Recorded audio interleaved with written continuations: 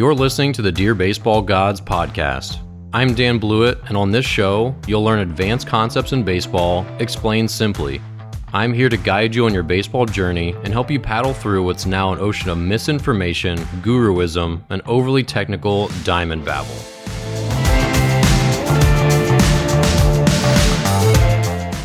Welcome back to the Dear Baseball Gods podcast. I'm Dan Blewett. This is episode 98, and today's episode we're going to cover number one, year-round throwing. What does that look like? Obviously, right now it's the fall, so hopefully you're listening to this episode in September, October. If you're not, it'll still be relevant next year, but it's a great time to talk about what you should be doing in the fall, and should you be tapering down your throwing, should you be taking a break, all that sort of stuff. So we'll cover that today. We're also going to cover a major changeup myth, which is, do you have to have big hands to throw a changeup effectively? I just listened to a youth baseball podcast. I heard a pitching guy perpetuating this myth, so we're going to kind of come back at him here. And lastly, let's talk about pickoffs. Pickoffs are overlooked, underrated, something that needs to be practiced.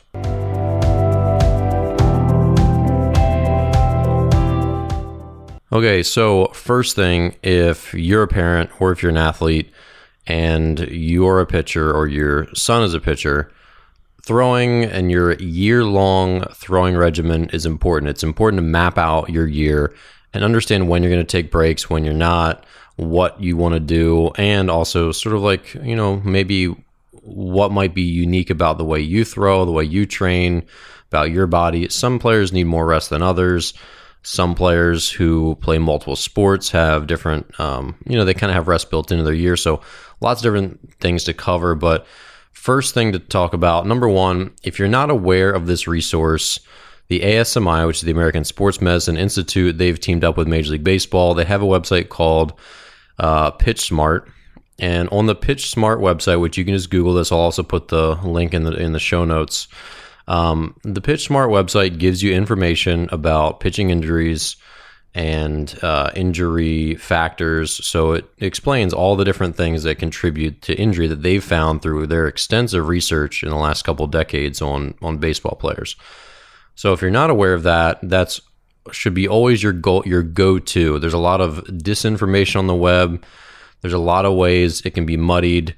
I'm going to muddy it just a hair here today, but in general, I follow those rules, and I think they're all very, very sound. They're done by lots and lots of smart researchers, and so that's definitely your research. Now, when I say I'm going to muddy it a little bit, the only thing I'm going to push back on, so they recommend that every player take 2 to 3 months off of throwing every year, and they're somewhat unclear about what exactly off means. And so this is what I want to, again, I'm not saying I'm muddying it, but I want you to think about what off really means for a thrower. So they mean off from competitive throwing. And typically the recommendation is 2 to 3 months completely off, so like not throwing a ball at all. Now, I think athletes are capable, I think baseball players are capable of throwing year-round if they so choose, but they are certainly not capable of competitive pitching year-round. So if you're competitively pitching in the spring, and then you're competitively pitching in the summer, and then you're pretty much done for the year, but you still want to like play shortstop, and you want to play catch, and you're going to play backyard baseball, and go play catch with your dad a couple of days a week, whatever, I don't see any reason that that's going to contribute to long-term injury. Another research has been studying that. They've been doing research on competitive pitching and players that pitch more than 100 years or 100 innings combined a year or at a much higher injury rate, and players that competitively pitch year-round. So that means they're competitively pitching for their spring team, summer team, fall team, maybe even a winter team if they're in California, Texas, or Arizona, one of the warm weather states. So that's the big distinction. So I don't think players and parents need to be afraid of picking up a ball in November, December, January if they so choose, and taking ground balls, throwing them across the infield, playing catch, spinning a breaking ball at half speed while working on their new changeup by playing catch. So I just think you need to know what phase you're entering in, and there's a good period of time, and this is probably it in the fall and winter before you start to ramp back up, where it's fine to play catch a lot and, again, throw your changeup, throw your curveball, do all these things, but in a completely non-competitive setting. Like, you're just going to stretch it out a little bit, come back in, and spin some of these, off-speed pitches and have a little flat ground and throw at half speed, three-quarter speed, and just throw, but not come anywhere close to blowing it out and going full speed.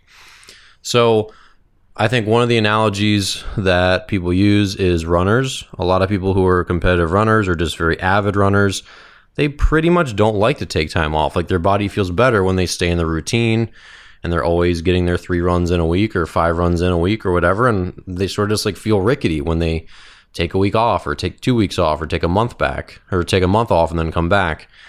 And I think there is something to be said for that. I think that there is something like greasing the groove, so to speak. Like, weightlifters have the same thing. Like, they feel like, competitive power lifters and weightlifters, they squat a lot, and they feel like if they're continuing to squat regularly, their hips stay mobile, like everything just like kind of stays in line. And I would say that throwing feels the same way too. It's kind of rough coming back after a couple months solid off. And now I do think, again, this needs to be taken into context. So, if you're a young player and you threw 25 competitive innings in the summer, which if you're not a prime pitcher on your team, if you're just like a reliever or you're just on a not hyper competitive team, you might only throw 25 innings in the spring and maybe like 20 innings in the summer.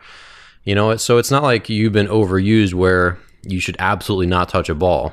You are probably fine to, again, just like keep playing catch and throw the ball across the infield, take ground balls, just like do baseball things and don't pitch, and perfectly fine.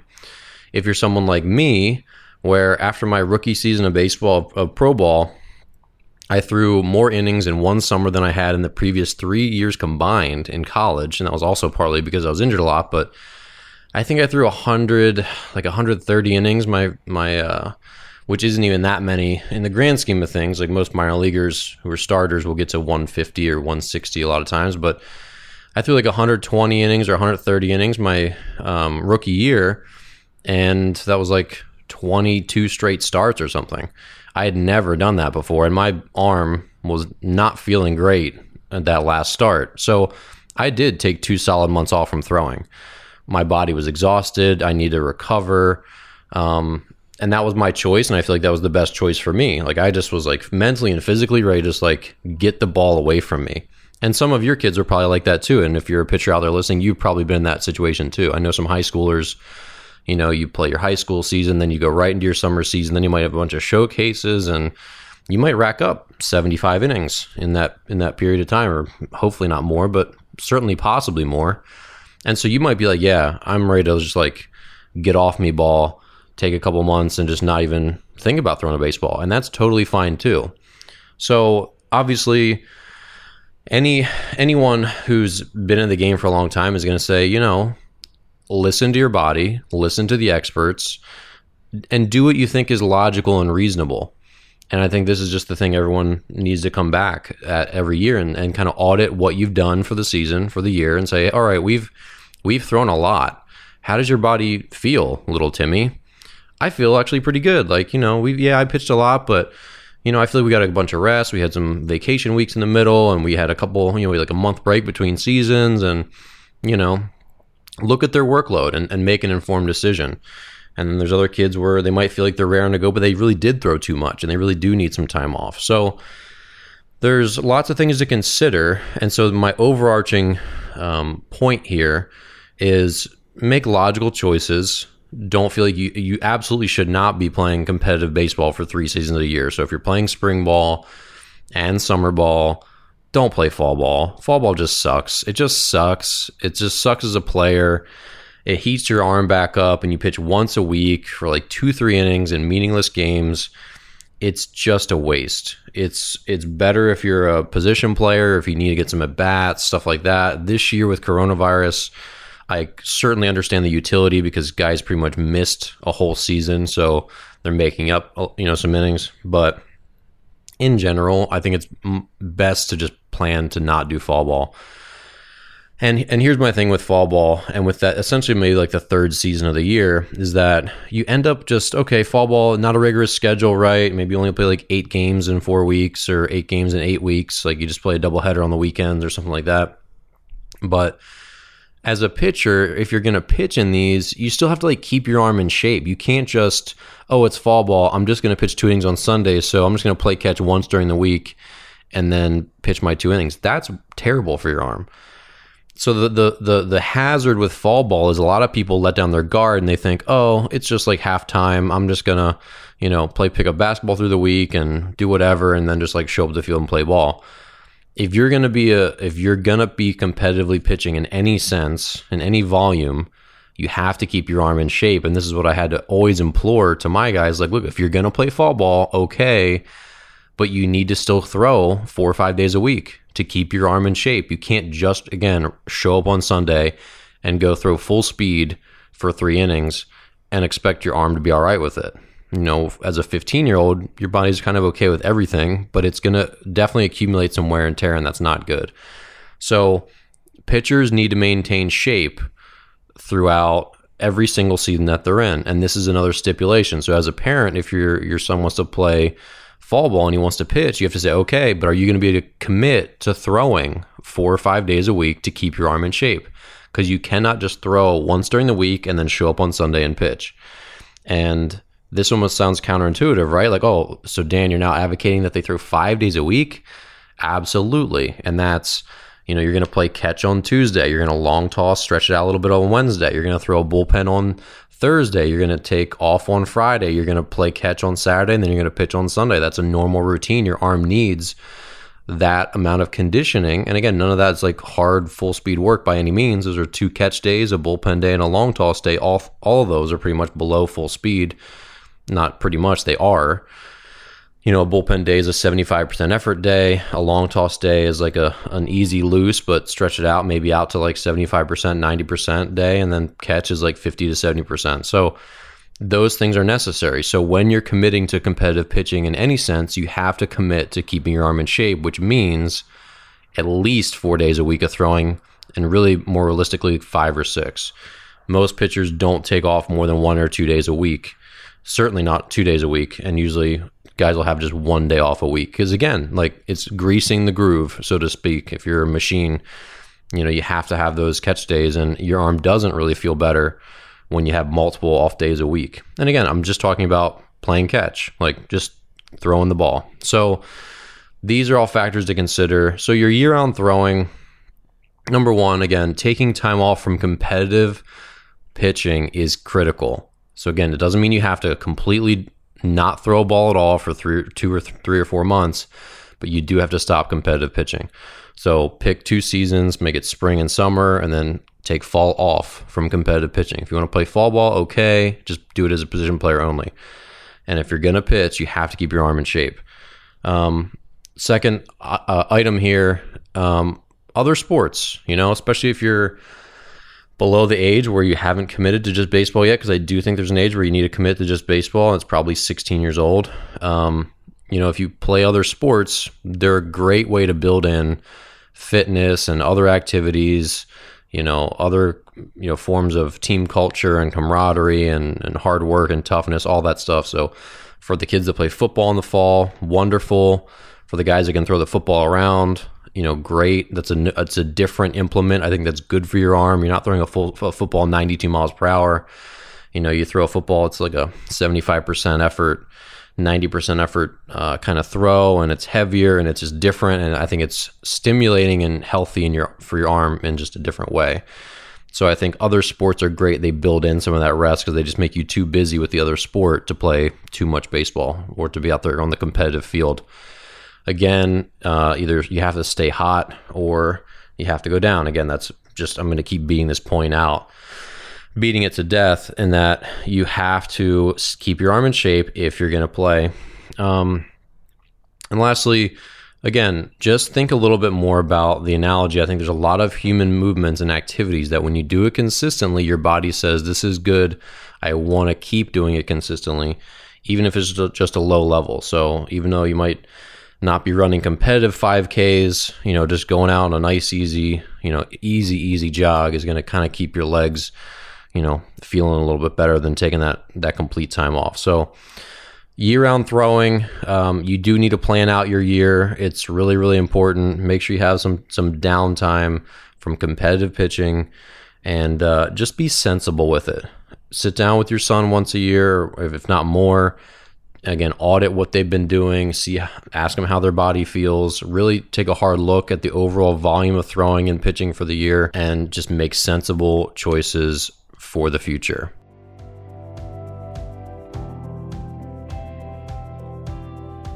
Okay, so let's talk about a changeup myth that irks me. People say that you really can't teach a changeup to kids with small hands. So I'm just going to say that, look, I've taught changeups to kids of all shapes and sizes, of all ages, and they do just fine. They just do fine when you're competent and actually good at teaching the changeup. So this comes back to, I reference a story in pitch calling a lot where a teammate who didn't throw as hard as I did, didn't have as good a fastball as I did. He was talking about how to pitch to this one hitter he thought was kind of dangerous. And he said, yeah, you can't really throw this guy fastballs. And to me, I was saying, yeah, you can't, I can. This is a similar scenario. So I heard this other guy who I'd never heard of before on another youth baseball podcast talking about, why changeups essentially aren't good for youth players. And one of his reasons was that they have small hands, so they just can't throw them very well. Well, it's like, yeah, you just can't teach it, apparently, whoever you are. But I can teach kids to throw a great changeup, even with the small hands. And look, the thing is this, the changeup is not this complex grip where it has to be choked deep in your hand or you have to wrap your fingers around the ball. Absolutely not. All you have to do is get your thumb underneath it, which any human hand is capable of doing.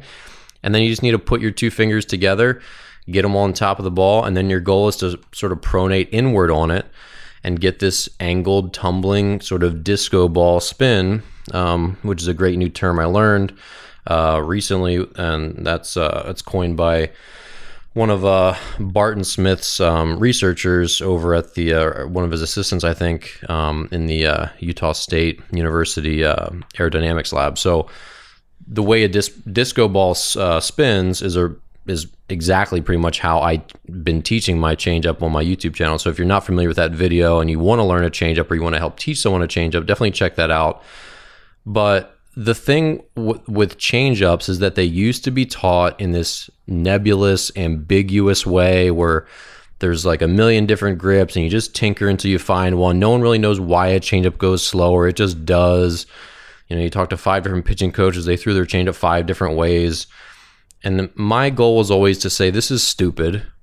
Well, that wasn't my goal. That's what I was saying. I said, this is stupid. We need to find a repeatable way to teach this, just like we do the curveball. You have a couple different grips you can use the curveball, but they're really just finger placements. They're not really just different grips.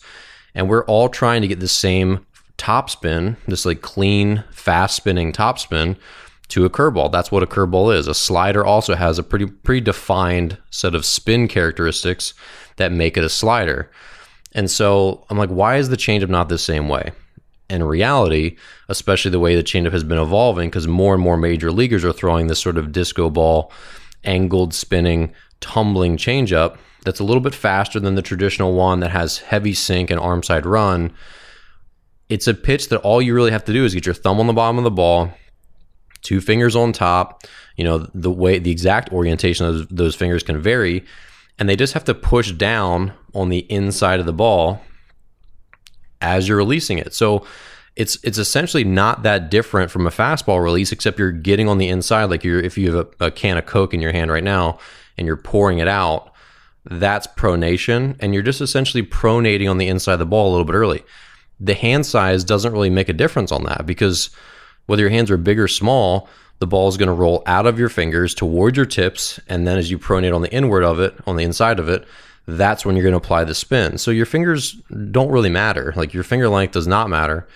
And I've taught a lot of little guys who are under 5 foot with small hands, the size of hand you'd expect from a 5 foot kid, and they've thrown changeups that sink and look great for being 50 miles per hour. I typically don't teach changeups to kids below It was typically 12 because at that age, like it's just like not necessary. It's just they're better off just throwing fastballs and just locating and just being comfortable with pitching. They just don't really need a second pitch. So typically it was 12 when I teach the first changeup, but I never had an issue, and I never even considered it a handicapped. And that's some of the things. That's one of the things I think we do in life, where it's when someone says, "Oh, you can't do this because of this." You're like, "Oh, okay," and you automatically make this artificial gate for yourself. Whereas I never thought, as an instructor, that hand size had anything to do with teaching a changeup. So it just never even occurred to me. It's just like, all right, let's get to work. Let's teach you this changeup. Never even thought that, oh, this kid's got his hands too small to learn this. So be careful out there. There's certainly misinformation. And if you've heard that myth before, that your hand size, finger size matters on a changeup, ignore it.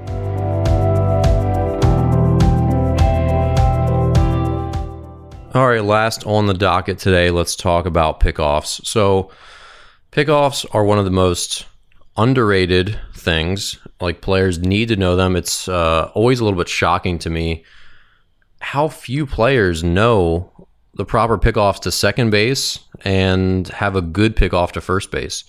I mean, they're not pivotal things in every game. Like, you're not going to get in every game where a pickoff is going to make or break you, right? You're not going to pick off more than a handful of runners a year as a righty. I mean, as a pro guy, a pro righty starter, you'll pick off one or two guys a year tops, and that's lucky if you just happen to catch them guessing. And that's really just random chance. If you just pick off to first base 100 times in the summer, you're going to catch a guy leaning the wrong way and make a good throw, once and just get lucky. That's really all it is. But being able to hold the runners, yikes, I just said hold the runners. Being able to hold runners and keep them at second base. Don't let them steal third base with one out. Don't let them steal second base with no one out, where they can just then manufacture runs. That's important stuff.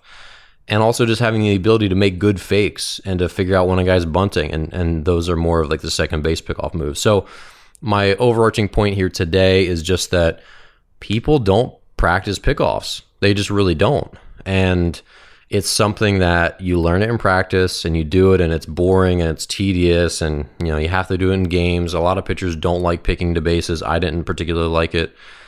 And so you end up just getting like this bare minimum dose. Like, it's like your algebra class that you took it in 7th grade or 8th grade, and then you just never wanted to, and so then you never even thought about algebra again. Like, you didn't have to take more algebra, so you didn't. And that's kind of how pickoffs are. But I'd like people to rethink this, and I urge all the kids that I work with to like, look, just spend 5 minutes a week, like during your catch play, when you're playing catch with your buddies before practice or before a game. Just spend 4 pickoffs, just 4 throws, make them pickoffs. So, face the other direction, do 2 spin moves, do 1 inside move, and do a couple pickoffs to first base. Like, just do it as part of your routine semi-regularly. Or go out when you're playing catch with your dad and just turn away from him, then just act like you're pitching the other direction, and then act like you're picking to first and he becomes first base. Just add this to your routine. It doesn't have to be a huge, like, don't make it, 50, let's go do 50 pickoffs at the park. Like, that's boring. No one wants to do that. But just add it to part of your routine. So especially when I worked with lefty pitchers, this was something I always did with lefties, and I wasn't even a lefty. But I'm like, look, we're going to teach you a good hang move and a good snap throw. The younger you are, the more inappropriate the snap throw is, but it's something to learn to get comfortable with. The snap throw is the one where you step off rapidly and you throw like a sidearm throw to first base. It's a very all-in-one motion throw, and most kids don't ever learn it because it's more of like a college pro kind of move, but there's no reason a 12-year-old can't have that move. He just has to practice it, and he doesn't have as much arm strength to kind of snap throw that ball over there. But my point is that for my lefties, I just beat it into their brains that you have to have a good pickoff move. It's a shame and it's a waste if you're a lefty without a good pickoff move. It's purely effort. It's purely just showing up and doing the move regularly. And for the 2 lefties on my 15U team who practice their moves like semi-religiously, like they're going to do 5 or 6 pickoffs every time we play catch as a team, they picked off like 8 guys each for the summer. Like one kid picked off 3 runners in the same game. And I don't think we got an out any of them that game. That's besides the point. But I mean, these were 15-year-old kids with dirty, legitimately good pickoff moves. And it wasn't because they were special. It wasn't because they were talented. It was because they showed up and that was part of their workout. It was part of their throwing routine and they worked on it, and they gave each other feedback on how deceptive they were. And so even if you're a righty, this is something that can be part of your routine where, you go through your mechanics, you go through your drills, you come back in, you spin your curveball, you spin your changeup, your partner gets down, you throw a couple fastballs to each knee, and then you turn away and you do 2 first base pickoff moves to them. Then you turn even farther. You do 2 spin moves, acting like your partner's second baseman. Then you do 1 inside move and do the same thing there. So again, this is a critical component of being a good pitcher, and it takes nothing more than just a little bit of effort. And to have a move that's significantly better than your peers means you will get more runners than them because your move will be abnormally good. And it'll surprise runners. Like they'll be used to the average crappy pickoff move, but then you mosey along and boom, yours is like very quick and fast and you make more accurate throws than your peers because you make more throws in practice. It's a very underrated thing. So I'm going to stop there. I hope you enjoyed the show today, and please go do some pickoff moves. Well, that's it for today's episode of Dear Baseball Gods. If you enjoy the show and would like to support me while improving your baseball IQ, buy one of my books or enroll today in an online pitching course. Sign up for any of my courses through the links in the show notes and save 20% with code BASEBALLGODS just for being a listener. My online courses walk you through pitching mechanics, strategy, learning new pitches, and mental skills training. They're start to finish an amazing solution for pitchers, parents, and coaches who want step-by-step instruction.